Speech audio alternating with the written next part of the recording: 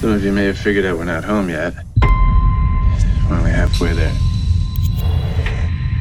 Mother's intercepted a transmission of unknown origin. You got us up to check it out. Human. Unknown. Alien life form. Wait a minute, this movement.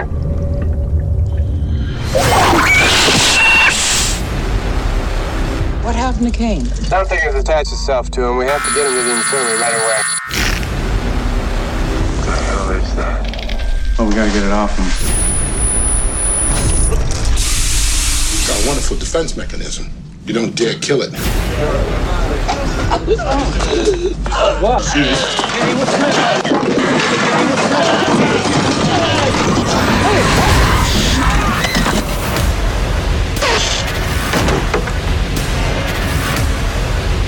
gotta be a way of killing it. Sorry. You still don't understand what you're dealing with, do you? Perfect organism.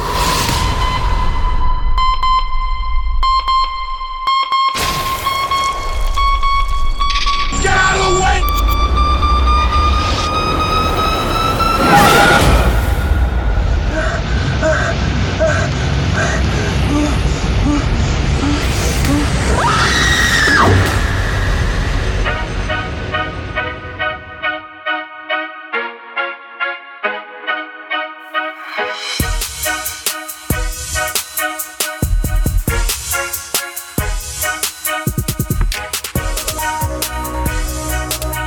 You've landed on The Substance, a podcast aimed at being biblical, thoughtful, and human.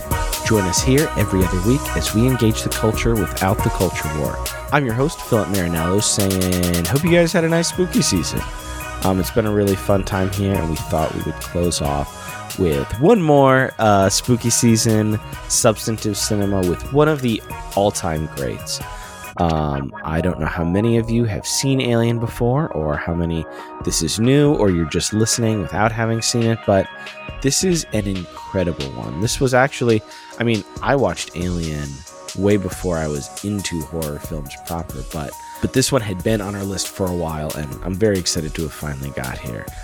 And part of the reason I'm so excited is because of our guest today. I recorded here with Sarah Welch-Larson.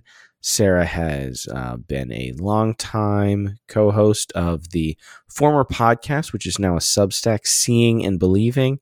Listeners of that show may remember we had Kevin McLenithan on last year for Noirvember, where we covered Double Indemnity. But yeah, Sarah has been a longtime film critic, both with podcasts and her writing. We get into that as well. And not only did Sarah write a book on Alien, she wrote a book on the whole Alien franchise, so all 6 films currently. And we do get into that very briefly on this, but if you're a supporter of The Substance, that episode will be a supporter exclusive here in probably about a week or so. So if you're a supporter of the Patreon, you can look for a full, probably like 40-minute conversation with Sarah and I on her book, Becoming Alien, which again covers the whole Alien franchise. That was a fascinating conversation. I don't know by the time this airs if I will have seen Alien Covenant, but she sold me on it pretty hard in that conversation, so that was very exciting. But if you're new to The Substance here, it's not just a movie show. Every other week we invite a interesting, thoughtful, talented guest on, and we cover something related to faith, culture, and the arts. Previous guests include folks like Josh Larson of Film Spotting, Alyssa Wilkinson, Tyler Huckabee, the previously mentioned Kevin McLenithan, and our friends Slim and Mitchell over at Letterboxd. Editor Dave may jump in here for a second and explain it further, but I do believe there was a little bit of a technical glitch on this one. Doesn't usually happen, but it feels like that was just a very challenging day, and I don't know what happened, but the recording didn't get stopped, but somehow on our end we were still running the session, but it paused, and we had about, I think, 10 or so minutes of conversation that everything was up and running. It was just instead of the session being stopped, it was actually paused and not recording. So there may be a little bit of a gap in here. Just wanted to give you guys a heads up on that. As well as if you are into Alien, you like Sarah's work, and you want to get a shot at winning her book, keep an eye on the socials. I believe that we will be giving away 1 or 2 of those as well. So without further ado, here is my conversation on the original Alien with Sarah Welch-Larson. Sarah Welch-Larson, welcome to The Substance. Thank you so much for having me. I feel like it's kind of been a long time coming in a way. I feel like I started talking to you maybe a year or so ago after we had Josh on, because he was in the process of writing his book for the Real Spirituality series, which was your book the first or the second one in that? Mine series? was the third. I think there was a book about Michael Mann's movies and theology that was in there, and then there were 1 or 2 others. So I'm pretty sure mine was the third, and then I know Josh Larson's, no relation, by the way. We did get asked that occasionally. You're both Chicago. You're both film people. Yeah, I looked it up and I was like, it's spelled differently, and she's married. So yep, and even not if it was, it would him. be yeah. Although my husband's name is also Josh, just to make things even more confusing. Hilarious. Yeah. So yep. But yeah, no, both in the same series, and I'm pretty sure. Yeah, Josh actually endorsed my book for the Real Spirituality series as well. I saw that. I didn't know there was a Michael Mann one. I'm a huge Michael Mann fan, and I don't think I'd seen that. I forgot even what it was, but it was a little bit more. Yours and Josh's seemed a little bit more film based, and the other one was a little bit more, seemed slightly more theology, but also still in the film world. Mm-hmm. I'm not sure which one it was, but I gotta track down that Michael Mann one. There's also one, and it was the one that I think sold me on the series, that's about Andrei Tarkovsky's movies, specifically Stalker, I believe. It's called Perfect in Weakness, Faith in Tarkovsky's Stalker by Colin Haber Percy.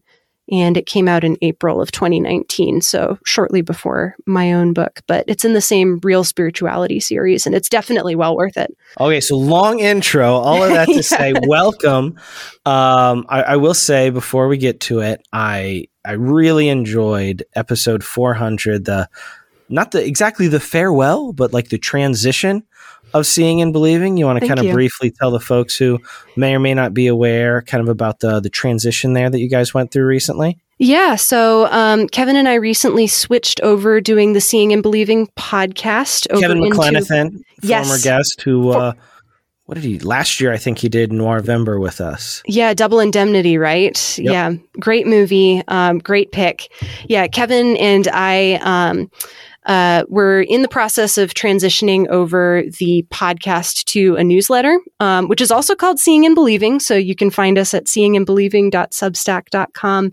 And as a way to sort of wrap things up in audio format, we decided to talk through our collective ethos of spiritual film criticism and what it means to be a Christian critic, although I think we both kind of chafe at that kind of language a little bit. It was a really good conversation because it's something that we have been sort of obliquely circling around just as we've been reviewing movies for the past 2 or so years together. But it was nice to just sit down and say all of that stuff explicitly. And then after that, we also went through some of the movies that have just been sticking with us recently. Not the movies that made us critics, not the movies that we think of as being the most spiritual movies or whatever, but the movies that we just can't let go of right now at this moment in time. And that turned into a really good conversation too, and gave me a couple of films to add to my own personal watch list as well. Same. It was a couple weeks ago. I wrote them down, and I think I even tweeted at you guys. I added 1 or 2. Mm-hmm. I don't remember off the top which ones I did, but that was great. And I loved Kevin's final monologue from my beloved Blade Runner. Mm-hmm. Yeah, a fitting end to the series, I think, and a good way to, close out one chapter of Seeing and Believing, even though we're not really done or gone necessarily. We've just changed into a slightly different form. No, and I have friends and acquaintances whose Substacks I subscribe to out of somewhat obligation, no shade. I only have one that I read regularly, but I am looking forward to reading your guys's as it comes out. Thank you. Yeah, I think as of recording, we've had 2 issues, so plenty of time to build up that habit. Yeah. So Alien, it was a little interesting for me this week as I was preparing for this. Alien is a masterpiece that was nearly instantly recognized as such, and it's been around for a long time. So a lot of people have covered it. I don't want to get too in my head about that, but I'm like, how do we even want to approach it? Like, it is very substantive, thankfully.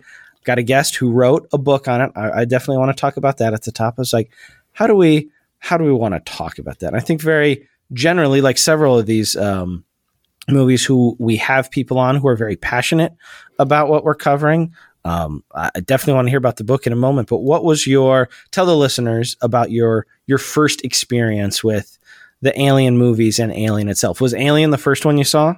No, Aliens was the first one that I saw. I'm pretty sure it was just on TNT at the time. And Sigourney Weaver of that era looked a little bit like my mother at the time as well. And so I sort of instantly gravitated towards her as a character. And then I want to say a couple of weeks later, my family rented Alien from the library. We weren't really much of a movie-going family. We weren't much of a movie-watching family. But occasionally we would do family movie nights. And I happened to be scheduled That's a rad family. How old were you? Well, I actually didn't end up getting to take part in it at the time because I was scheduled to babysit. So they had a family movie night without me. And I know. And I came home and I think it was about 10 p.m. Everybody else was getting ready to go to bed. And I knew that they were going to return the DVD to the library at some point. So I said, well, what the heck? I might as well sit down with this movie anyway. Short of seeing it in the theater, probably the best possible way to watch this movie for the first time because I was at home alone. Nobody else was awake. All the lights were out in my parents' giant house. And I knew the rough beats of the discovery of the alien, and I had heard about the chest burster scene through cultural osmosis. What I didn't know... Such a shame. I didn't know about the android subplot, though. I had no idea that Ash was a robot. And so it came as kind of a shock to me, especially because at the time I was a huge Lord of the Rings fan. So it was difficult to see Bilbo Baggins turn out to be a villain. And by the time the movie was over, I was flipping all of the lights on as I was getting across the house to go to bed. So short of seeing it in a theater, probably the best possible way to start out with it. And then I just didn't really think about it for a really long time afterwards. I think the next time I saw it, I would have been in college. So probably a couple years later, I think it was 15 or 16 when I saw Alien for the first time. Wasn't my first R-rated movie, but it was close. We tended to shy away from most R-rated movies unless it was like primarily just violence. And even then we were pretty discerning about what we chose to watch as a family. For whatever reason, the Alien movies are kind of the one exception to my family's aversion towards horror movies. So genre stuff can sneak in there. It really can. Well, and my family's also huge sci-fi nerds. So I grew up watching a lot of sci-fi. Didn't really grow up watching a ton of horror, but occasionally something would come in there. And I think the fact that Aliens feels a little bit more actiony and a little bit less horror was probably especially if like point. You think about it as Aliens is a cable TV staple. Oh yeah. And it's a very rah machine guns and explosions. If that's what you think about, like, oh, let's watch the first one. Mm-hmm. You're not really thinking about it as a horror movie. And for a while, I didn't really think about it as a horror movie until I kind of became more of a horror fan and then went, you know what? Like, I know people talk about Alien as, oh, it's both sci-fi and horror, but like, it really is a horror masterpiece. 100%. Yeah. Yeah. And I don't know. I don't think that genre necessarily needs to be mutually exclusive. Like, I think you can get a lot of really interesting layers if you get sci-fi and horror and that's the workplace genre drama. Stacking in a way that is like tends to the story and not just as a gimmick. Sometimes the gimmick stuff is a fun one-time watch, but if you link the right genre tropes, it can be an incredible thing. Oh yeah. And I think that's how you really end up with some really interesting surprises as well, because you have the genre convention, You have the tropes, but if you can string those together in an interesting way or in a unique setting, the way Ridley Scott did with Alien, I think you really can have something that everybody recognizes, but no one's really seen before. And I'm pretty sure that's part of what ended up leading to the lightning in the bottle of Alien. That is a great way to put it. Something that is both recognizable and something that nobody had ever seen before. And really, even with all the copycats, that's never really been done in that way since. No, it hasn't. It hasn't been replicated. And I think one of the strengths of the Alien series is that it's all kind of variations on a theme, but they're all very substantially different from each other. But I don't think anybody can come really close to touching just how brilliant that first installment is. This is not to say that I don't like the sequels, because I love the sequels. They're all my children. But I can't wait to talk about it. So, plug here, I probably mentioned it in the pre-show, but as some of you guys know, we are now making, when we can, exclusive content for supporters. So there will be some time in the coming weeks of the publishing of this episode, a bonus episode with Sarah where we talk about her book, Becoming Alien, and to some degree, it won't probably be an extremely long discussion, but all 6 of the movies, which I still have yet. I was trying to get my homework in. I still haven't seen Covenant. Oh, I would say you're in for a treat. It's a bit of a polarizing movie, but I'll do my best to make my argument for you to catch up with that one. I'm a fan of polarizing movies, even and it's Ridley Scott too. Right? That one's Ridley Scott. It is. I think I will like it. Excellent. Okay. Or at least appreciate it.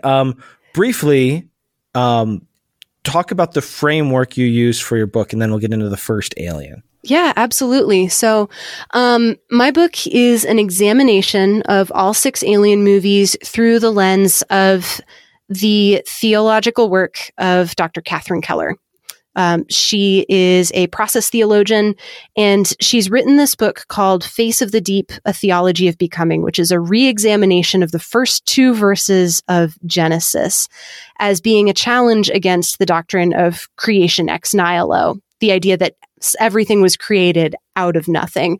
Her argument is that God put everything into relationship with each other, and then it follows that if you deny the interrelated connectedness of everything that has been created, then you're denying God's image for the world, and then you're also committing sin. So sin is not violence, sin is not disobedience, sin is the denial of the created relationships between beings. And that actually maps really nicely onto the Alien series. And it actually kind of perfectly. I know. I felt so fortunate when I was able to make that connection. My husband has an MDiv, and he was the one who introduced me to Dr. Keller's work.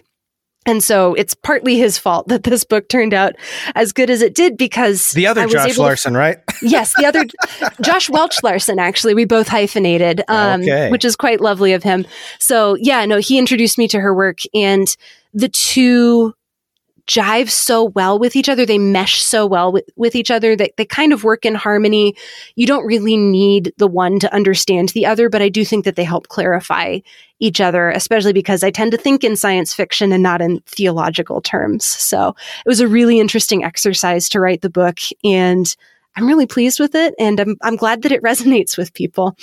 Yeah, I did about half of an MDiv, and then I decided that I wanted to go another path. But I very much enjoy those things, but I also really do love the narrative truth, which is why I really do love these substantive cinema episodes. Yeah, absolutely.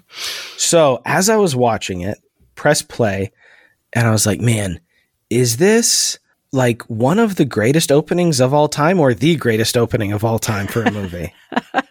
It's pretty incredible, especially because it's so patient. I think you go a full 7 or 8 minutes before anybody says anything. And then the movie mirrors that at the end. There's almost no dialogue at all in the final 20 minutes as well, when Ripley is trying to scuttle the ship and escape, and then escape again from the alien. But yeah, Scott is so patient about how he establishes the terms of what's going on, who these characters are, why they're in the deeps of space, what it is that they're doing, kind of a lot about their outlook on life and personalities, even just from the setting of the ship, which I love.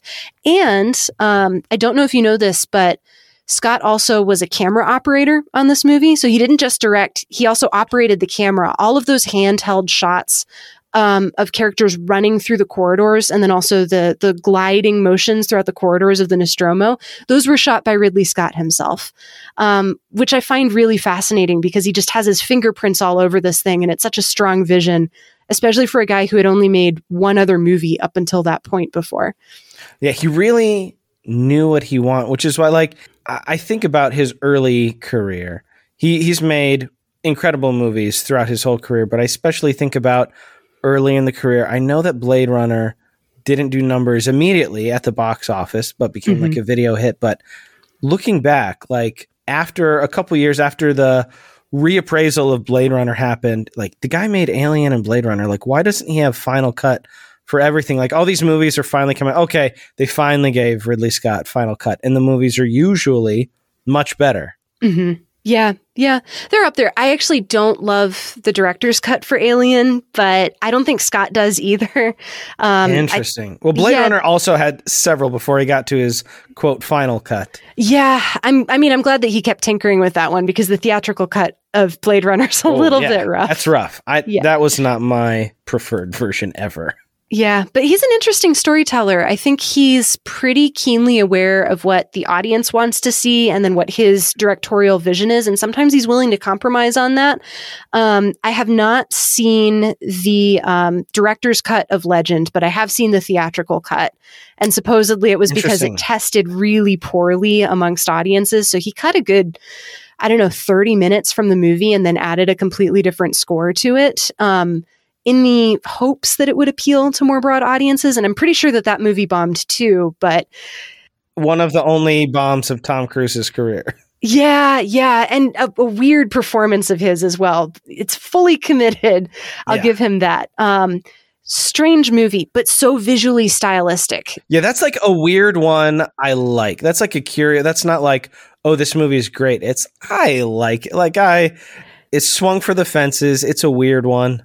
Yeah, I like it though because it's got such arresting imagery, and I think that's something that's just a through line for Scott's career, and nothing more arresting, honestly, than the image of the xenomorph kind of coming out of the shadows at you. Yeah. My goodness. Well, I mean, I was just stunned. So this is a movie I love. I think of very highly. When I first saw it, I was probably like, it was definitely not the first R-rated movie I saw, but for me, my parents were very careful and discerning until they weren't. It was like once they opened the door, the floodgates broke, and they had a lot of other stuff on their plate, and it was whatever. I think Speed was my first R-rated movie, and then after that, they're just like, go to the library, get what you want. Like, we watched Die Hard, we watched The Rock, and all those movies, and they're just like, whatever, try to be careful. Actually, now that I think of it, I'm pretty sure my first R-rated movie was a Ridley Scott movie, because it would have been Gladiator. Nice. Another visually arresting film. One that a lot of people who tended to be maybe more conservative were somehow, maybe because it's historical or something, more open to. I have problems with the geography. I actually have problems with the script, but it's a very arresting movie. But all that to say, like, so when I remember I was probably 14 maybe when I first saw it, and I watched it a ton.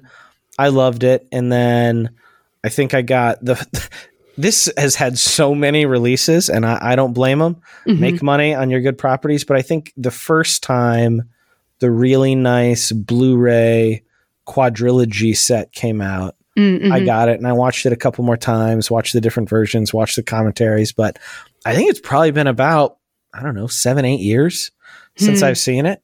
So it was really nice to kind of come back to and go, man, if I didn't have kids and responsibilities, like, this is a movie I feel like I could kind of become re-obsessed with and watch every night for a couple weeks. That's a dark headspace to be stuck in, honestly. But it's just such a beautiful world. Like, everybody involved, all the artists who created the set, the designs, the creature, the practical effects, all of it is just so stunning. Yeah. I mean, H.R. Giger gets a lot of the credit, I think, for the design of the xenomorph, and rightfully so. But there's just some really fabulous work that's been done both by the set designers and then the artists So I know that H.R. Giger gets a lot of the credit for the design for this movie, and rightfully so, because the xenomorph is pretty incredible. But Chris Foss and Ron Cobb's work, just designing all of the tactile surfaces within the ship, designing the semiotic model of all of the symbols around the ship. You see all of the little designs and squares around the airlocks and near the coffee. Every single one of those little pictograms actually has a specific meaning that they devised for this movie. And then there's a ton of other tiny little details that the art department just sprinkles in. And it's not even just sprinkling in here and there. They kind of flood this movie with it. All of the beer is labeled with like Weyland-Yutani's logo. The cigarettes that I just saw your latest review. I was like, yeah. I love having such a movie fan, because usually the people we have on for these, they're obviously movie fans, but I saw your most recent Letterboxd review. Yeah, it was something that I'd never noticed before. The design for the cigarette label is called Balaji Imperials, and those cigarettes were made up for the movie, and they're named after Balaji Videjo, who plays the alien. It's such a great touch. And it makes the movie feel so much more lived in than if you had, I don't know, Marlboros or something. Like you could spruce up that logo and it would be fine, but it almost feels a little bit more realistic that this is a very clearly thought out commercial product that has never existed, will never exist. And it's got that personal touch of being a nod to one of the players in the movie who frankly doesn't get enough credit. I completely agree. And I was looking him up too after I read your review earlier this week. Mm-hmm. I didn't realize just his kind of tragic story. That was kind of rough to see. Died real young, real young. Yeah, he did. And this was his only movie role. I can't say I blame him for that. That must have been a pretty wild experience. I wish I knew more about him as a person. I've gleaned a little bit just from what he was doing on the set. He was actually a big fan of Giger's because he was an artist and a designer himself. But I don't know much else about his personal life post-Alien, and that's something that I feel like we're really overdue for. I would love to read more about who he was as a person beyond just being the figure in the suit. That is ripe for a documentary. Absolutely. But it just similar to Blade Runner, one of the things that I love the most about Blade Runner is that with hardly any exposition, but instead like lived in world details, it creates a whole universe. Mm-hmm. And in Alien, I mean, they do go out of the ship to where they get the initial face hugger and it kind of starts the whole thing. Mm-hmm. But I mean, they're mostly just in that ship. Mm-hmm. And everything that gets the audience to buy in, to care about these people, to worry about them, to kind of the geography of the suspense of where it's all leading to, that's pretty much all they have. Mm-hmm. And at every corner, it seems like it's just bursting with life in details as if it's a real world. Like obviously they're sets, but they are some of the best sets. Yes. Yeah. With working switches and everything. I think the strength of Alien is that the movie doesn't care about plot. It's really character-based storytelling. And you take these distinct characters played by these incredible actors. The cast on this thing is so stacked. Incredible cast. It's so good. I mean, the fact that we get Yaphet Kotto, Harry Dean Stanton, we get a very young Sigourney Weaver, but we have all of these wonderful actors just playing, and they're literally just playing the part of a character who has no idea what to do, and they know that if they get caught, then they're going to get murdered by this monster. And I think the fact that they had done the work to figure out who their characters were and how they would react in a crisis, and then they didn't care so much about trying to figure out some sort of a plot or a conspiracy about why the alien is there or why the company knows that the alien is there. The fact that they're just focused on these individual character interactions with each other and these individual character reactions to being caught in this situation, I think does so much more for the story than some elaborate plot would do. And that's part of the reason why I keep coming back to it is everybody's so interesting. You watch the movie and you focus on a different character, and every single time it's a slightly different movie just because they're all fully realized people. And I love that so much. I had this thought on my own this time, and it was really nice when I went to check out your chapter that a lot of the stuff that I was focusing on this particular viewing, which I still need to actually go back and log that, thinking about it from the crew and not just Ripley, like it feels kind of revolutionary that the protagonists, the people who are kind of getting picked off one by one, they're not the typical thing you would see in like a big sci-fi blockbuster, right? They're not military people. They're not heroes. They're not going out explorers, like trying to do this. They're basically just like contractors. Yeah, they're blue collar and then more blue collar. Yeah. And like, I love the Yaphet Kotto and Harry Dean Stanton back and forth, always talking about trying to get their bonuses. Like, they are regular folks in this futuristic kind of corporate dystopia world trying to get by, and being on this ship, going on this long, dangerous trip. Like, that's a good way to make a buck for them. Mm-hmm. Yeah. Yeah.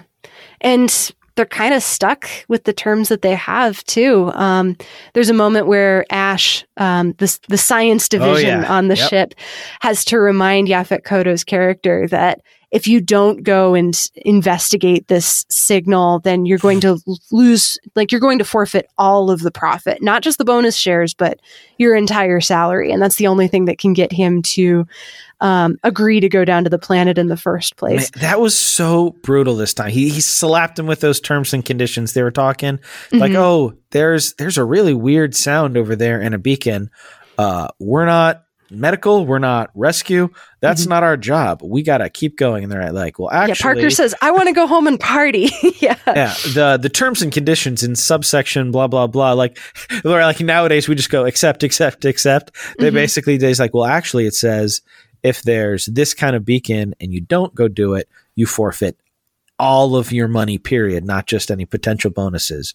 So you will get nothing if you don't go. Yeah. And risk your life. Risk your life even more for additional profit for the company, which you're not going to see. Not just because you're dead, but also because you're dead. Yeah. And not that Alien is about workers' rights, but just thinking about all the talks of workers' rights, unionization, fair wages, cost of living, all these things now. Having not seen it in almost a decade, I was like, wow, like, this is really deeply there. Like, you could watch the whole movie through the lens of like the lower class folks trying to make it. Mm-hmm. Exactly. Yeah. I think that's one of the strengths of the movie too, is that whatever reading or background you bring to it, it's going to give a little bit more of that back to you. So if you're viewing it through a class conscious lens, then you're going to see that reading really strongly. If you're viewing it through a feminist lens, then you're going to definitely get that view as well.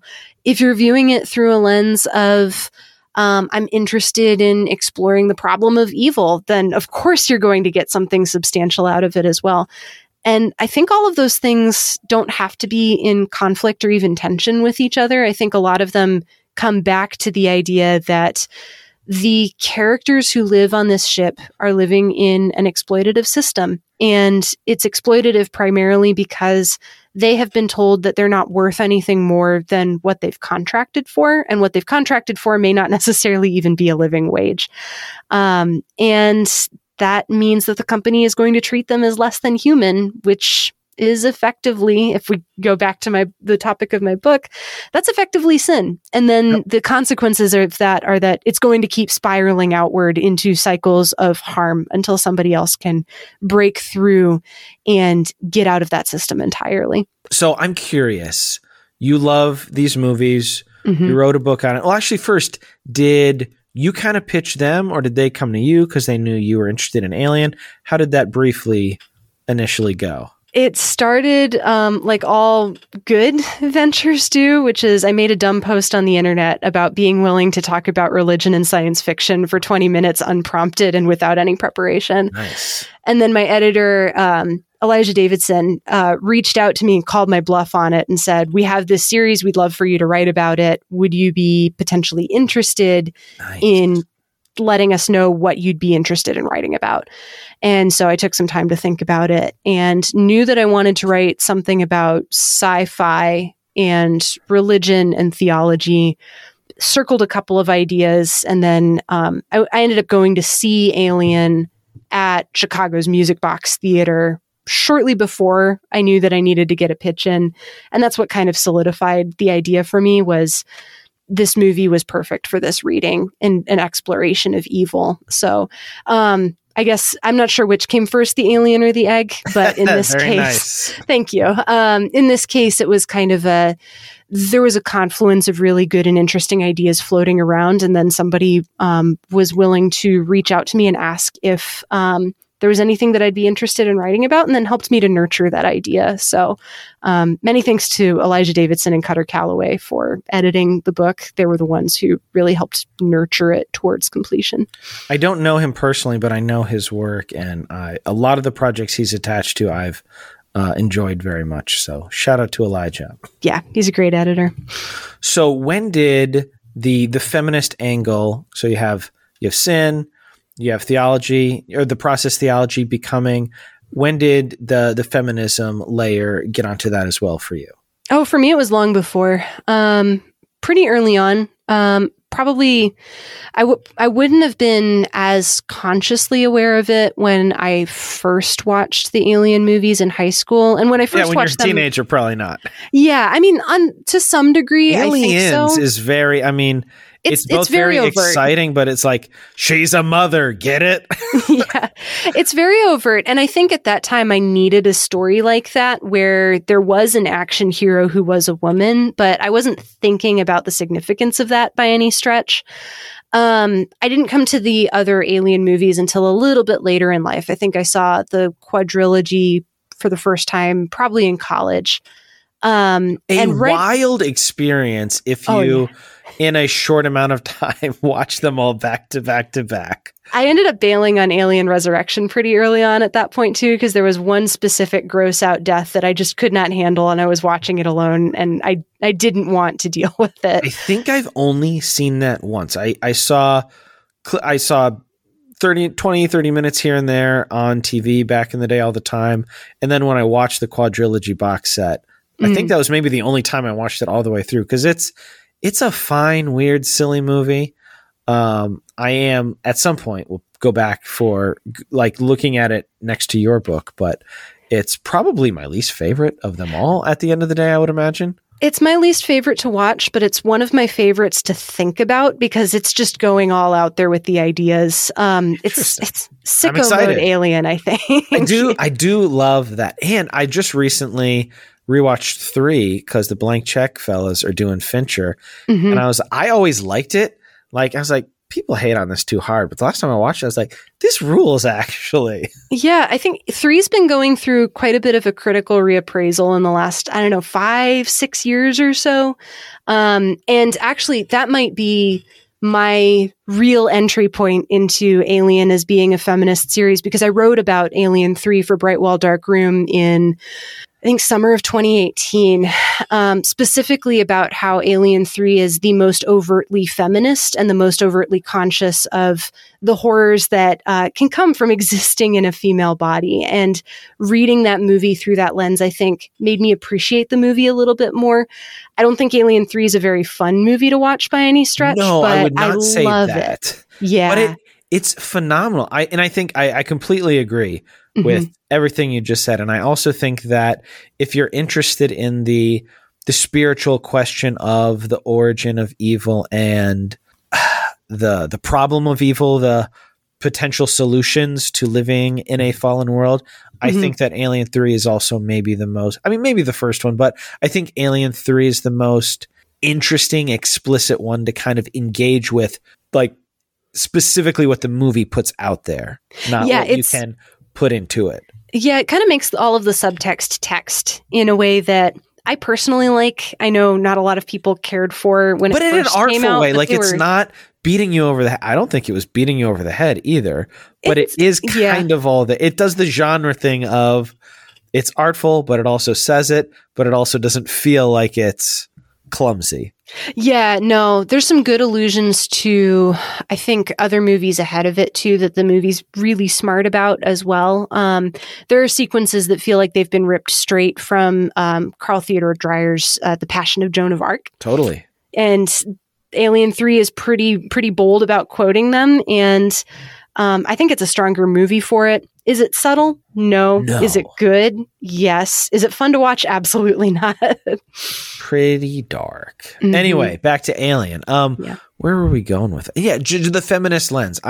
Because it is especially the first four, very Sigourney Weaver is the center of all these movies, which actually I'm hoping it sucks. You talked about back in the day when you first saw it, how culturally pervasive all this stuff was, and you knew about the chest burster already. Mm-hmm. It's kind of a bummer. I hope to, when I show my boys these movies one day, that it will be as fresh as possible. Yeah.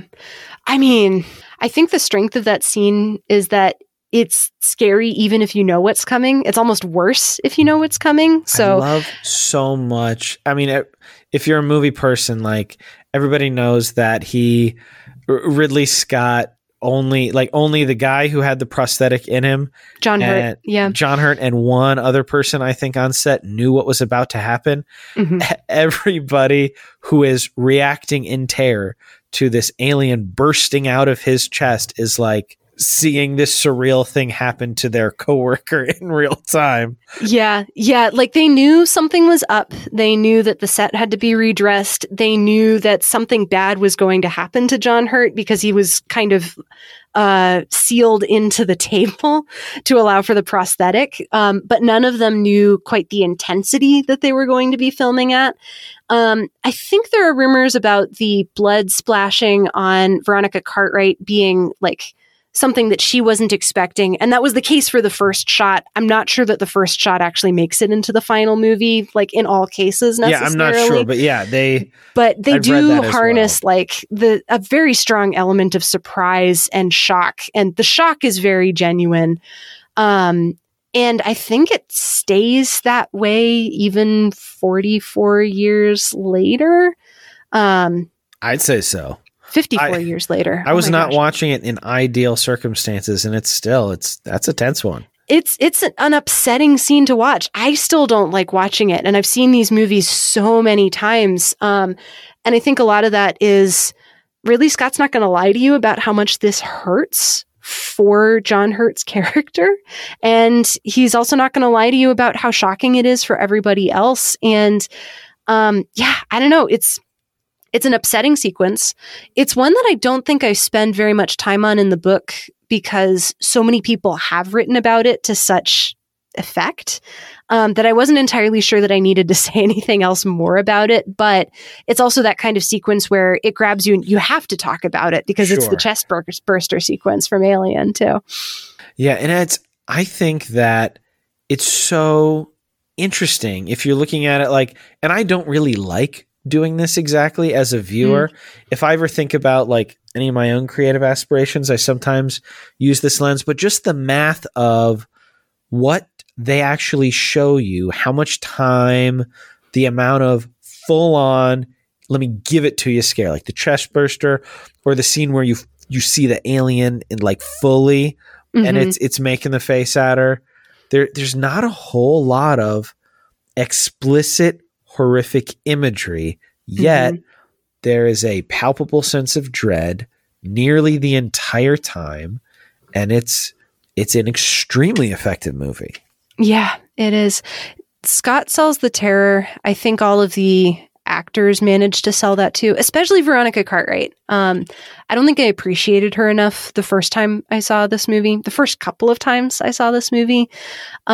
She plays Lambert. She's the other woman on board the Nostromo who says, like, let's get out of here the moment things start to get scary when they're on the planet investigating the signal. And she's the one who says... Very normal reaction. Yeah. And she says that she likes griping when somebody calls her on the fact that she's griping. And she's the one who shows a lot of her fear and terror and is the one who suggests the idea to scuttle the ship and take their chances in the shuttle.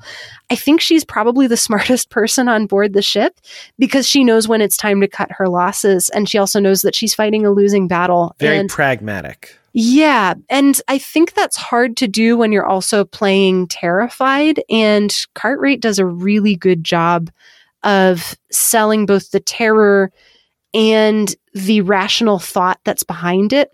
And I think that almost makes the actual terror even scarier because she's clearly processed what's going on and she knows what's happening. She's not just reacting in, I don't know. She's not a scream straight queen. Panic. Yeah. She's not like your typical, like, young woman there to scream. Mm-hmm, exactly. Like the screaming is there for a purpose and it's because she's genuinely thought about how scary all of this is. Yeah. So I meant to say earlier with the whole cultural, just how everything is known already. One of the cool things I think, and I'm really trying to put myself in the headspace when I was watching it earlier, that audiences didn't know who the main character was. Mm-hmm. Like a lot of these other guys were big character actors. Like there was not like, we know, oh, Sigourney Weaver, she's the star of the Alien movies now. But when the movie came out, like she wasn't a nobody, but this wasn't like, oh, this is a Sigourney Weaver vehicle. It's like, this is an ensemble. Yeah. Like Tom Skerritt gets top billing. And I think most people would have assumed that he was the main character of the movie. Yeah. He's like the strong, rugged guy. Mm-hmm. Yeah. The captain who knows. I don't think he really knows what to do. He's mostly just playing things by the book. Well, other than when he's like, hey, let's let this infected guy back into the ship. Yeah, partly to save his own skin, I think. And I'm glad that the movie doesn't underline that. It's just something where if you're scared and you want to get back on the ship, you're going to use every avenue you possibly can to do it, even if it involves breaking quarantine rules. Well, I mean, you could have left John Hurt there, but they're like, he's got this thing on his face. Let's bring him into the ship. Ripley's like, no, we're not going to do that. Sorry. Mm-hmm. And I mean, I don't know that I would have done the same thing as Ripley in this situation necessarily. I'm not sure if I would have done what she would have done, or if I would have been more on the side of Lambert or Dallas or any of the other characters. And I think, I don't know, it makes the characters feel a lot more believable because they all have those different reactions to this situation. And they're all just trying their best in a situation that's not really the best for them. And then sometimes they just go off and wander off. And I think it speaks to the strength of this movie as being a more character-based movie than a plot-based movie, that we still get those character beats. We get Ripley drinking her coffee before she tries decoding this signal. We get Dallas off in the shuttle listening to Mozart while he's trying to unwind. So cinematic. Yeah. I love it. Oh yeah, everybody chain smoking in space. I love it so much. Yeah, I'm not a smoker. This movie makes smoking look really cool, actually, as do most Ridley Scott movies. I understand why the tobacco industry tried to get it in movies, and I understand why health people try to get it out, but it's just a fact that smoking looks incredible on the screen. And it adds to some good and interesting textures and environments within this movie, too. Like, you don't get the shield over the eggs without that kind of smoke effect, and you also don't get the atmosphere of the Nostromo. I feel like I can smell that ship because everyone's chain smoking constantly throughout. Oh yeah, for sure. Yeah, just good environment, good atmosphere, all feeling like it leads to a better understanding of who these characters are, all the way down to the Dippy Bird on the dining room table. Like that's something that feels like such an eccentric 1970s thing to do or to have on your table. In your spaceship? In your spaceship. I don't know how the thing withstands the pull of gravity, but it doesn't really matter all that much because it's there. And it kind of speaks to the cyclical nature of what this kind of story is going to eventually end up being. This movie is being more character than plot. And each of the people, as they get picked off, it isn't just faceless people or caricatures. It's like, it's not like, oh, the lady or the black guy or the old veteran. Like it's not just that. No, it's not. And I think a lot of that speaks to the strength of the work that Ridley Scott did with his actors for them to be able to understand their characters and kind of get in that headspace. And then also not really be all that interested in questions about plot. I think the plot for this movie is very secondary. All you need to know is there was a signal and now there's an alien, and now the alien is picking off all of the characters on board of this ship. So there was kind of a bit of a disconnect at one point between Scott and the actors about what they were going to do in terms of how their characters would react to the reality of this monster and the reality of the evil that they're dealing with. And Ridley Scott says that he just looked at them and said, your motivation, because they were asking about motivation, your motivation is that if that thing gets you, you're dead. So you're going to run. And now let's go play. And I appreciate this movie as the ability for these characters to have the chance to play with how different people would react to the reality of this kind of evil. So we have Yaphet Kotto as Parker being adamantly raging against, the fact that death is coming for him. So much so that Yaphet Kotto kept trying to get around his character's death. And he even tried to get Ridley Scott to rewrite the script a little bit so that he could survive. I love that story so much. And I mean, Ridley Scott now doesn't suffer fools. I can't imagine he did much as a younger man, but I could see, I would love to be a fly on that wall for the conversation. Yeah. I'm pretty sure he actually started avoiding Yaphet Kotto when he came to work in the morning because Yaphet would just stand by the entrance and then try to accost Ridley with, what do I do now? Like, I'm going to kill this thing. You're going to let me kill this thing, right? So, which is just such a great story from the set, but I think it also speaks to the strength of Yaphet Kotto's connection with his character and then how that connection and care kind of bleeds through onto the rest of the screen. And we get that with a lot of the other actors and characters within this movie as well. So you have Veronica Cartwright doing an incredible job as Lambert, being someone who is just so terrified of everything that's happening to her. And she recognizes that she's a character who is going to have a pessimistic outlook on life. She says that she likes griping. She says that she wants to get out of here as soon as she senses that there's any form of danger at all. And that's very just pragmatic and smart, and maybe could have helped. Yeah, it definitely could have. And Ripley, I think, is also a pragmatic character too, in that she behaves by the book and she operates based on how the company has said that they should behave when certain circumstances arrive.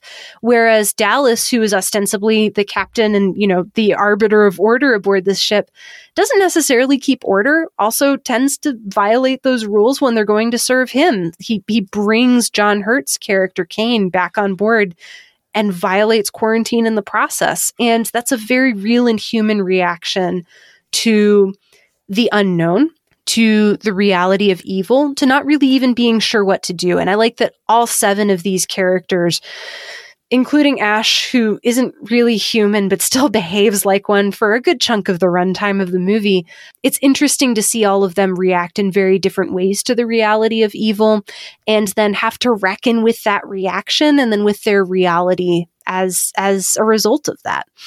And it's so wonderful that ostensibly in a blockbuster horror sci-fi that's part creature feature and part slasher, essentially, that there is all of this depth of humanity. And you can talk about the problem of evil. You can talk about rampant capitalism. You can talk about the plight of women in a society that is not built for them to thrive. You can talk about all these things if you want to. It's also just a thrilling time at the movies. And I'm so jealous of your viewing experience. I've had that a number of times where whether I'm up late or I'm up early and I'm the only one in the house and I either have headphones on or I can kind of go away and just fully be engaged. Dark room, giant screen. And I imagine that was quite an experience. Yeah, it definitely was. It's special, and it's something that I feel like I'm always going to remember, and I'm kind of chasing that feeling, I want to see something new every time I watch something. And I want to be reminded of my own humanity and of other people's humanity in the process as well. And I think that's really one of the strengths of horror as a genre in particular, because it does remind you that you are an embodied human being. You get that fear reaction when something is made really, really well, and you feel that. And it's also a relatively safe space to process a lot of those really dark emotions. And that's one of the things that I love about Alien, both the movie and then also as a series, is that this is a series that isn't afraid to delve into the darkness of the reality that there is evil. Now that you know that it's there, what are you going to do about it? now that you've done something about it and things have gotten worse, do you keep going or do you just retreat into yourself? And that's kind of a beautiful thing and a beautiful exploration, so much so that I like that the movie is willing to go into those deeper, darker places rather than just kind of paddling around on the surface. Yeah, no, when we had Josh Larson on talking about his book, Fear Not, some folks say, oh, like, why would you want to engage with a horror movie? But a lot of times they use Philippians 4:8 to do that when the heart of that passage is be people of the truth. And the truth is that there is evil, there is fallenness. Sometimes we are in danger and there are things we fear, and those things are worth considering, uncovering, and engaging with. And sometimes it's pretty cool that you can engage through them through a very entertaining story. 100%. Yeah. What would you say to a listener who is curious, is kind of excited or interested that there are these themes potentially in movies where aliens eviscerate people in a number of different ways, but is maybe hesitant to watch that for themselves, or maybe is trying to sell a friend on it? What would your soft pitch be for maybe the more squeamish or sensitive person to consider stuff like the R-rated horror where people get dispatched creatively is not for everybody, but what might a soft pitch be for somebody who is potentially open for that? I would say this movie is probably for you if you are interested and curious about the nature and reality of evil in a careful and thoughtful way that isn't going to sugarcoat that reality for you. If that messiness is not something for you, I wouldn't try to sell you on it necessarily. Agreed. Complete agree. I'm not saying get your softest sensitive friend and be like, watch this alien tear these people up. And for some people, it's a one and done movie too. And that's totally okay as well. It's not something that I would force somebody to watch again if they weren't interested in either. But it is a movie that I think rewards a plurality of perspectives and a variety of different walks of life. And I think whatever you bring to this movie, it's going to give you back in some really interesting and surprising ways. And so if you're interested in being surprised by a meditation on the nature and reality of evil that is also just a really beautifully well-crafted movie, then this movie might be the one for you. I love it. Okay, Substance shout out, Sarah. What have you been watching? What have you been reading? What have you been listening to? What are some things that maybe give us some for spooky season, or otherwise, what are some things that you have been enjoying or edified by lately? Yeah. So pretty recently, I got the chance to see The Night of the Hunter on the big screen. And I'd seen this movie before and I liked it, but this time around I loved it largely because of its gothic atmosphere. This is the perfect movie for spooky season, even though it's not necessarily classified specifically as horror, although the premise is pretty horrifying. In this movie, a preacher finds widows who he thinks has money and marries them and murders them for their money. And throughout the course of the film, he comes across a widow with two young children who happen to know where the money that their father hid is before their father passed away. And it turns into a thriller and then a chase movie in which this false preacher chases these children across the American South until they're able to find refuge. That sounds dark. And it is, because there are children who get menaced throughout the course of the film. It's filmed in kind of a German expressionist style, so a lot of very deep, dark shadows and beautiful silhouettes. And like we've been talking about with Alien, this is a movie that is interested in the nature of truth in all of its ugly forms and all of its beautiful forms. And it takes the song Leaning on the Everlasting Arms and flips it on its head in a way that I find both terrifying and gorgeous. There's a sequence late in the movie where that hymn gets sung in harmony in a way that I don't think I'm ever really fully going to be able to shake. Either the song itself or the imagery that accompanies it. We'll just say that there's a character out in a garden with nefarious intent and another character with a shotgun on her knees. And that shot is one of my all-time favorites in all of cinema. And I think it's a really fitting one, both for spooky season and then also something that I found both really disturbing and really encouraging at the exact same time. And I bet that would make for a heck of a movie theater experience. It definitely was. I got the chance to see it on film at the Gene Siskel Film Center here in Chicago. And if you get the chance to see it on the big screen, now's really the time to do it. It feels like a fall movie. Man, I'm not right next door, but I'm not too far away here in Kansas City. Mm-hmm. Every time I see Music Box Theater? Music Box Theater. Every time the Music Box, a couple other theaters I follow, I have a bunch of Chicago friends. I'm like, man, I should go up to Chicago for plan trips around festivals and screenings. It's you guys seem to have quite the culture down there. We definitely do. At the time that we're recording this, the Chicago International Film Festival is kicking off tonight. I unfortunately will not be able to attend this year, but there's a really good lineup, and I'm going to be keeping a close eye on everything that comes out of it because I'm pretty excited about some of those movies. So I guess I can't call it a shout out because I haven't seen it yet, but I'm really looking forward to Hayao Miyazaki's The Boy and the Heron. Everything I've heard about it sounds wonderful. I'm so glad he's making movies again. Yeah, I am too. Well, that makes up for some of the deleted shout outs that we'll never get to. Sorry about that, everybody. All good. Well, actually, Sarah, so I will have a link to your newly transitioned Substack and your book Becoming Alien. Is there anything else that you would like to direct folks to? Where can folks find you? It's probably easiest to just find me at dodgyboffin.com. That's DODGYBOFFIN. There's links to the social media that I'm on there, to the Seeing and Believing newsletter if you want another avenue to get there, and then also to my own personal newsletter, which is where you can keep track of all of my writing outside of Seeing and Believing. Excellent. Well, Sarah, thank you for your time. Sorry about this snafu. No It was worries. great to finally get you on the show. I mean, I know you've worked with Josh. We've had Kevin on.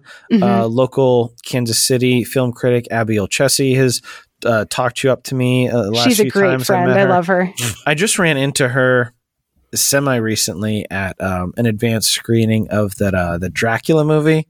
Oh, yeah. Last Voyage of the Demeter. Yeah, It was not great. She was much kinder to it in her local article than I was. I felt like it had a lot of potential, but it's always nice to see Abby. I think Last Voyage of the Demeter was sold to me as Alien, but on a boat, and it's Dracula. And it's not that. It's Alien 3, but on a boat, and it's Dracula. And that's what worked for me about that movie. Oh, did you like it? I didn't love it. I didn't think it was a very good movie, but as a thought exercise, it was fun. It was wonderful to finally have you. I'm sure our paths will cross again, especially if we ever get substantive cinema going as a regular thing. Would love to have you back. Thank you for having me. This was wonderful. So that was Sarah Welch-Larson. What a great time. I had an excellent time talking with her. She's somebody who I have listened to for probably a number of years on her show. Dozens and dozens of hours of her talking about movies. So it was great to get to talk to her about films, especially one that is so close to her heart. If you guys haven't seen Alien yet, I hope we convince you to check it out. It's genuinely, it's a perfect movie, and it kind of transcends genre, like we talked about. Sci-fi, horror, kind of a working class social commentary as well. And I mean, all in all, like it's definitely a little graphic here, but I feel like, I don't know how old my kid's going to be when I show it to him, but probably, I think I saw this pretty young too, and I forget how old Sarah said she was, but one that you can probably show to your older kids in spooky seasons now or in the future. But anyway, this was a wonderful conversation. If you want to follow Sarah, you're going to have links in the show notes for her book, Becoming Alien, The Beginning and End of Evil in Science Fiction's Most Idiosyncratic Franchise. It's quite a mouthful there, but it's a really good book, and it covers all 6 films in the Alien franchise, not just the first one. And we will be, for our supporters on Patreon, dropping an episode soon. I had about a 45-minute conversation or so, 45-minute conversation with Sarah about her book and the whole Alien franchise, where we talked about all 6 films, and she convinced me to finally check out the last one that I hadn't been staying away from, but just I hadn't got around to Alien Covenant in a while, so I'll be watching that one very soon.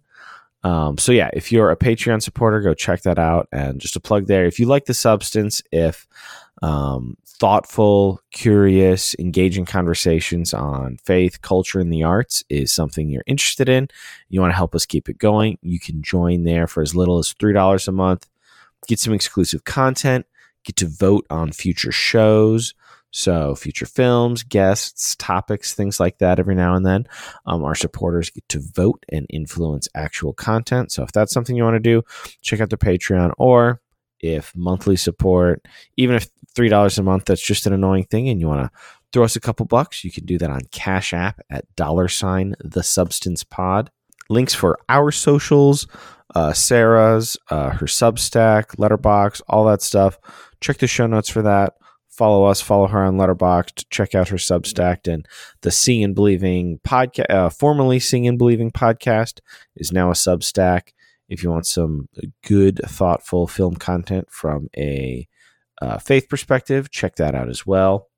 And it won't cost you a thing. Genuinely, one of the biggest ways you can support any show, not just our show, but if you really love a podcast, send it to a friend. If you hear a great episode, whether it's this one or another one from a show you really love, send it to a friend, post it on whatever platform you're on, or your stories or your posts or whatever, and just say, hey, I really like this show, and here's why. It helps people find great content, and it encourages the people who make it. I know editor Dave and myself, and even a little bit Trevor and Vince. I send them stuff every now and then too, when somebody says something really nice about the show, and that's very encouraging, and it doesn't cost you a cent. So, and if you haven't yet, you can still on Spotify, Apple Podcasts, wherever you're able to, hit the 5-star button, or on Apple Podcasts, you can write a sentence or two review. That really does help new people find the show. So we appreciate each and every one of you who does that extremely. I've been your host, Philip Marinello, and we hope to see you back next time on The Substance.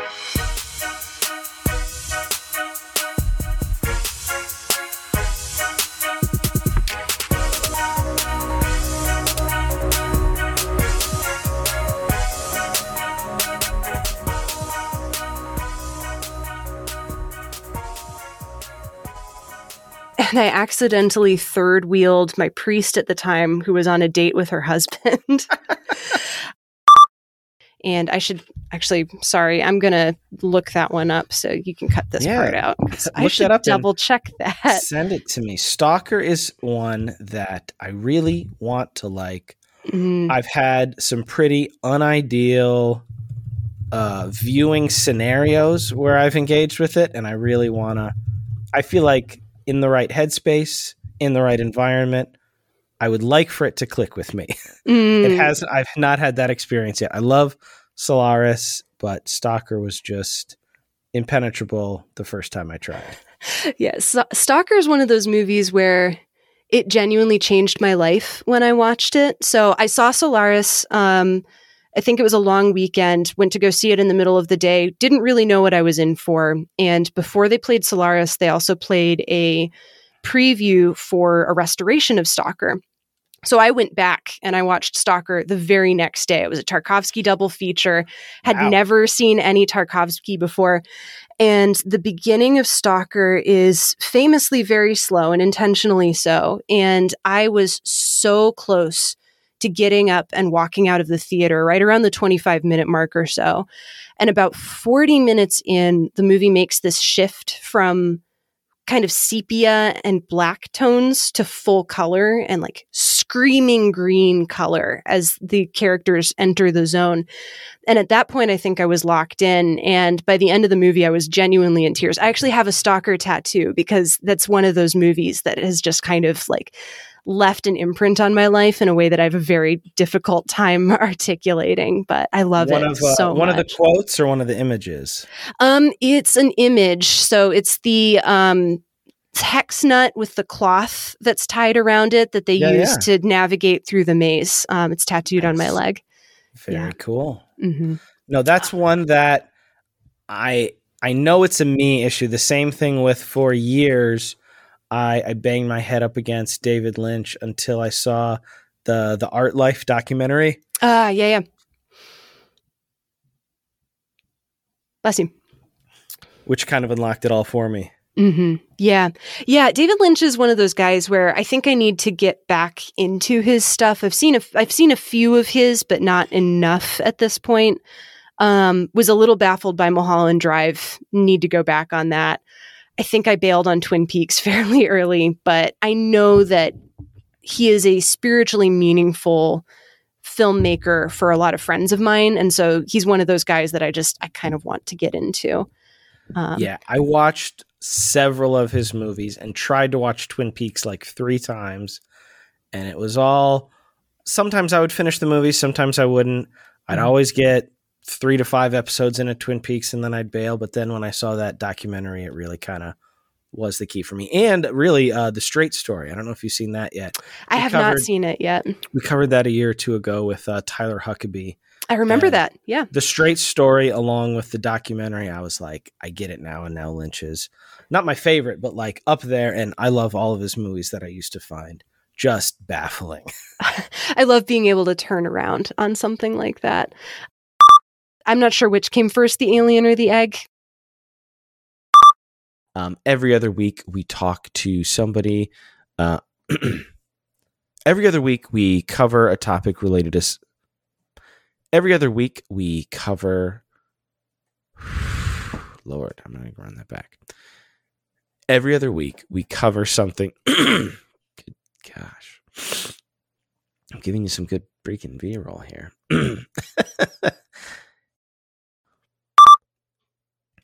Links for our socials,